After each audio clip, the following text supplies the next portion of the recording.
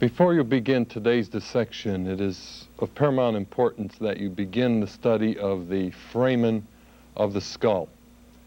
But for orientation purposes, and without spending the time required to review each and every one of the foramina, let's take an interior view of the skull with the anterior portion of the skull facing upward on your screen.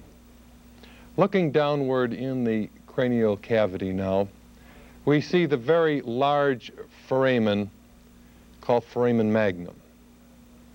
This is a landmark. It is posterior, and it is in what is known as the posterior cranial fossa. It is at the base, and it is here where the spinal cord and dura coverings are continuous with that of the interior of the skull.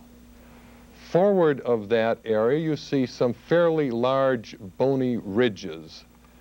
This is the petrous portion of the temporal bone, and it divides then the posterior cranial fossa from the middle cranial fossa on each side. And then forward of that, the roofs of the orbits form the floor of the anterior cranial fossa. In addition, we have a very obvious depression in this area called the hypophyseal fossa.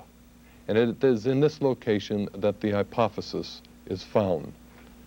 Some major foramina that can be seen, we have here the optic canal through which the second cranial nerve will pass, the optic nerve.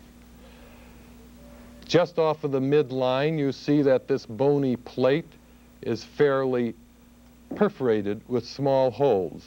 This is called the cribriform plate, and in through this area will pass the filaments of the olfactory nerve. Other foramina that are readily visible here is the foramen ovale, part of the carotid canal behind it, the entrance into the temporal bone for passage of the 7th and 8th cranial nerves.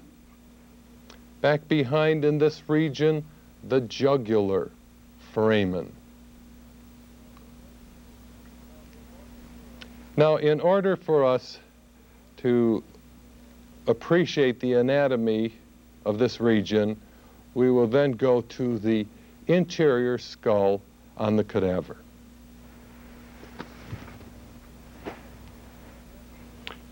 Again, our relationships are quite obvious. We have deep within, again, foramen magnum in the posterior cranial fossa area. Anteriorly and laterally, the middle cranial fossa, and then the anterior cranial fossa in front. We were talking about dura before, around the spinal cord, completely surrounding it, and we have the same thing here in the cranial cavity. The dura in the cranial area, though, is specialized into two subregions.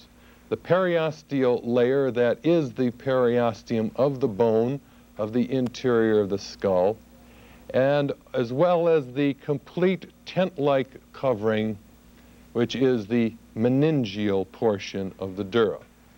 In order to remove the brain to see our interior anatomy, we've had to cut some of these relations.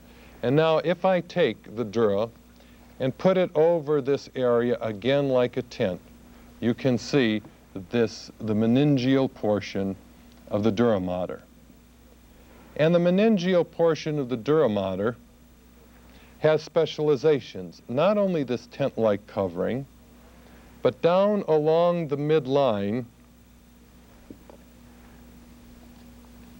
we can see a partition, an incomplete partition, nevertheless, but one which separates the right cerebral hemisphere of the brain from that on the left.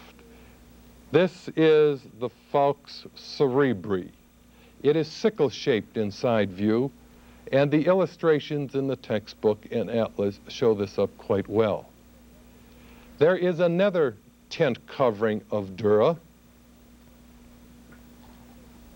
and this tent covering separates the cerebral hemispheres from the cerebellar hemispheres, so that only the lower part of the brain and then the spinal cord would project through this opening.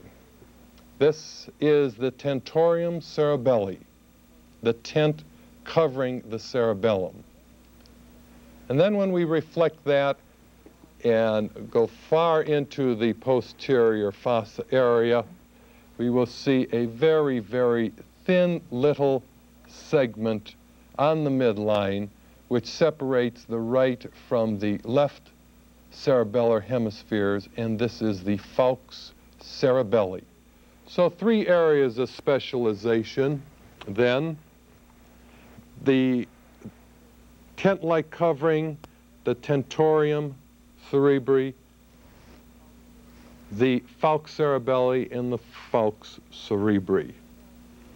Inside view again, this midline separation, the falx cerebri, attaches all the way from the back area, swings forward in a sickle-shaped manner to attach in the anterior area between the 2 orbits. In this material that we just talked about are the major cranial veins that drain the brain.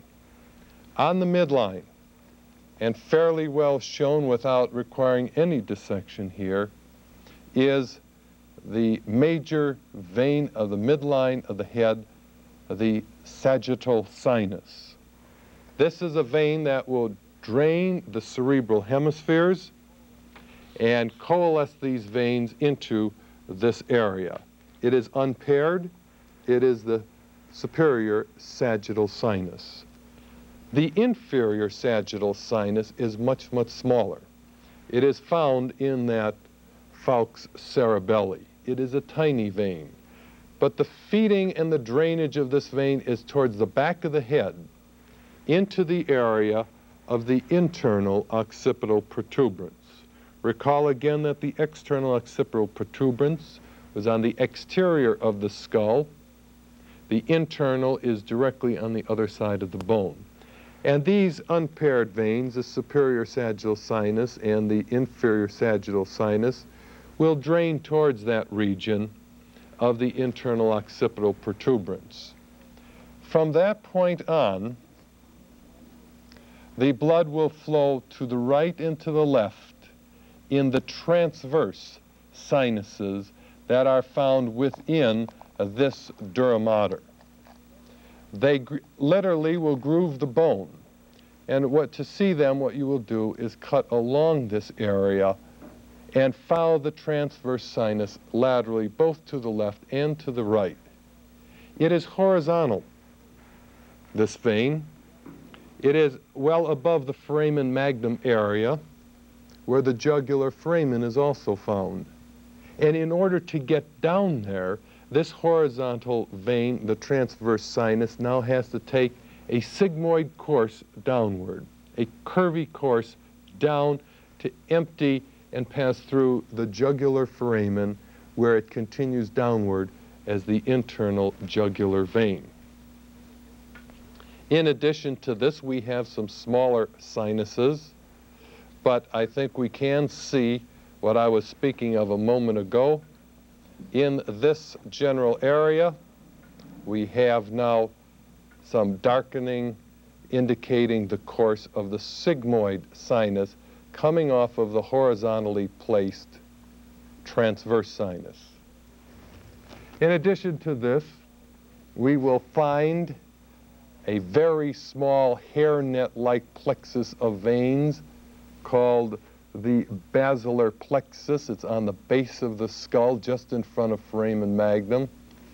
In addition to those, we have the confluence of sinuses, and that is where the superior sagittal and the inferior sagittal and the transverse sinuses all come together. There's a confluence of these structures in this location. Also farther forward, you will see structures that will run right along the petrous bone. And in addition to that, there will be some unpaired sinuses running along the back edge of the frontal sinus. In this area, we will pass then draining the blood from the dura downward into this region. Also, we have cranial nerves that show up quite well in this illustration. Starting up at the top, in the anterior portion of the skull, we have the first cranial nerve on each side, the olfactory nerve. Directly behind it, and well shown here on the left, going into the optic canal, is the optic nerve. The one on the right side is cut short. Here is the internal carotid artery as it comes up to supply the base of the brain. The trochlear, the oculomotor nerve, the third cranial nerve, is shown well on both sides. The fourth nerve, the trochlear, is an extremely small, thin, thread-like nerve, and it has been removed on both sides as the brain was removed from the skull. So, first cranial nerve, second, third, fourth removed, and then here the fairly large nerve, the fifth cranial nerve, the trigeminal. The sixth cranial nerve is found back again close to the midline. You see it's an extremely thin, small structure. It is found only on the right side, having been removed from the left side. This sixth cranial nerve is the abducens. Further back now, we have the seventh and eighth cranial nerves passing into the petrous portion of the temporal bone. This is the facial and auditory nerves. Further back than that, better seen on this side, are three nerves going into the foramen off of the tip of my probe. And these are the 9th, the 10th, and the 11th. Glossopharyngeal, the vagus nerve, and the accessory nerve. And fibers of accessory coming up from the beginning of the spinal cord and going through this foramen. Again, 9, 10, and 11, glossopharyngeal, vagus, and spinal accessory. And then further down, almost at the foramen magnum level, we can see the vertebral artery coming up on this side and a small nerve passing into the bone. This is the hypoglossal or 12th cranial nerve. One of the areas that you should look for, another specialization of the dura, is found here. Remember we said that this is the hypophyseal fossa, and a thin dural covering overlies the hypophyseal gland, and it is called the hypophyseal diaphragm or the diaphragma celli, because this bony depression is referred to as the sella turcica. The dissection continues then as you very carefully work in the area to the right and the left side of the diaphragma celli and the sella turcica to remove the meningeal portion of the dura to trace out the cranial nerves 3, 4, 5, and 6. And it is in this area that we have a very small hairnet-like venous plexus called the cavernous sinus. This cavernous sinus is extremely important because it receives direct venous drainage from the orbital area as well as the base of the brain and from the dentally important region where you will be giving mandibular block anesthesia. These veins do not have valves. The blood can flow back and forth, but it is extremely sluggish in the cavernous sinus. If perchance there is a venous infection from the upper half of the face that gets through the orbit into the cavernous sinus, or an infection from a non-sterile dental needle, this area then becomes the seat for the development and enlargement of that infection. This is a perfect culture media, human blood in a sluggish pool. And therefore you will then be involving cranial nerves that will control eye movement, possibility of involving even some of the artery here of the internal carotid system, and then you would spread it through the arterial plexus, and also the fifth cranial nerve, which controls the muscles of mastication and is sensory to most all of the oral structures. You've been listening to a presentation from the University of Michigan School of Dentistry, which is dedicated to supporting open learning and open educational resources. This recording is licensed under the Creative Commons. It may be reused and redistributed for nonprofit use.